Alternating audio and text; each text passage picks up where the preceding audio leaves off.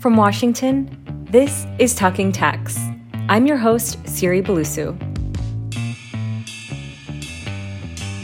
In just the past few months, Congress has passed 4 huge spending packages with trillions of dollars aimed at helping companies crippled by the coronavirus pandemic and its ensuing economic fallout. As you would expect, each of those 4 bills contains numerous caveats and provisos about who's eligible to receive this money and under what conditions. And this is just in the US we're talking about. Nearly every other country that can is taking similarly aggressive fiscal measures to prop up their respective economies. Is it even possible for anyone to keep track of the total amount of stimulus money that's been injected into the global financial system? Yes.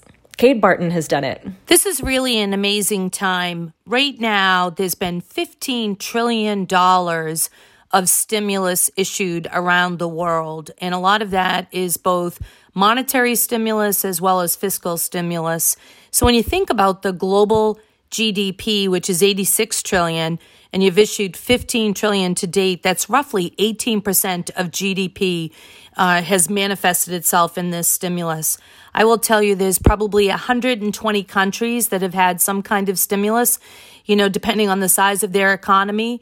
And we have all of that updated on a daily basis. It is very difficult for multinational companies to know whether or not they're availing themselves of all that's available right now. Barton is the Global Vice Chair for Tax at EY.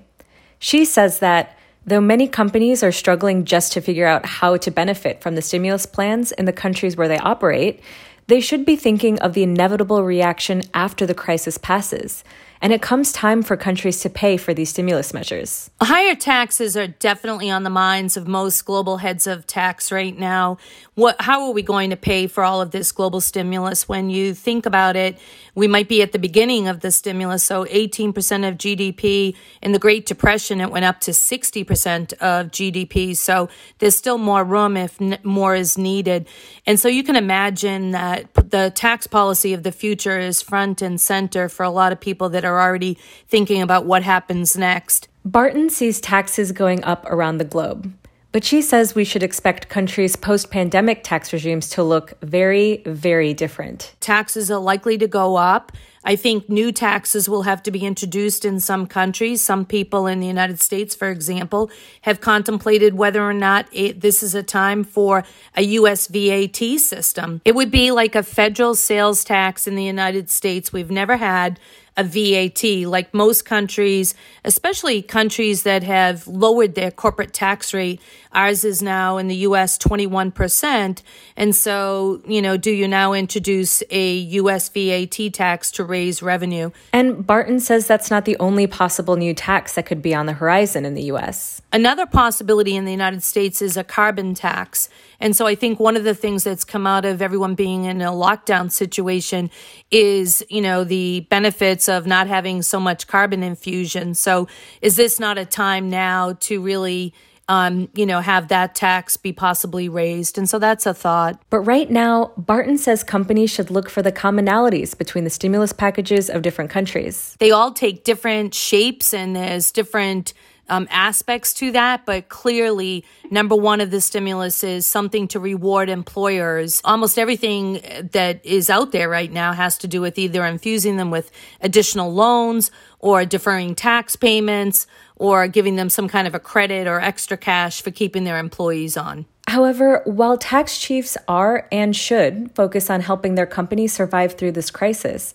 Barton says they shouldn't ignore the second phase of a major international initiative at the OECD, aimed at reconfiguring the global tax system for the digital economy.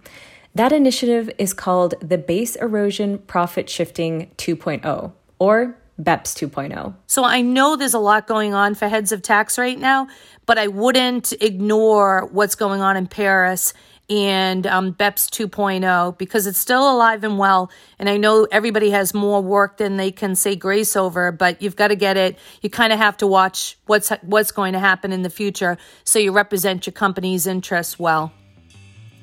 That was Kate Barton, the Global Vice Chair for Tax at EY. She spoke with us on Thursday, April 23rd. You can find up-to-the-minute news on the latest developments from Capitol Hill at our website, news.bloombergtax.com.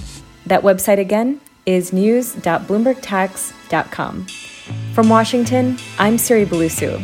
Thanks for listening. Those 9 justices in Washington, they can be pretty hard to keep track of. That's where we come in. I'm Jordan Rubin. And I'm Kimberly Robinson. On our podcast, Cases and Controversies, we give you a week-by-week accounting of the Supreme Court. The filings, the arguments, the opinions, and much, much more. So check in on Fridays with Cases and Controversies to find out what's coming up on the horizon at the Supreme Court. Download and subscribe wherever you get your podcasts.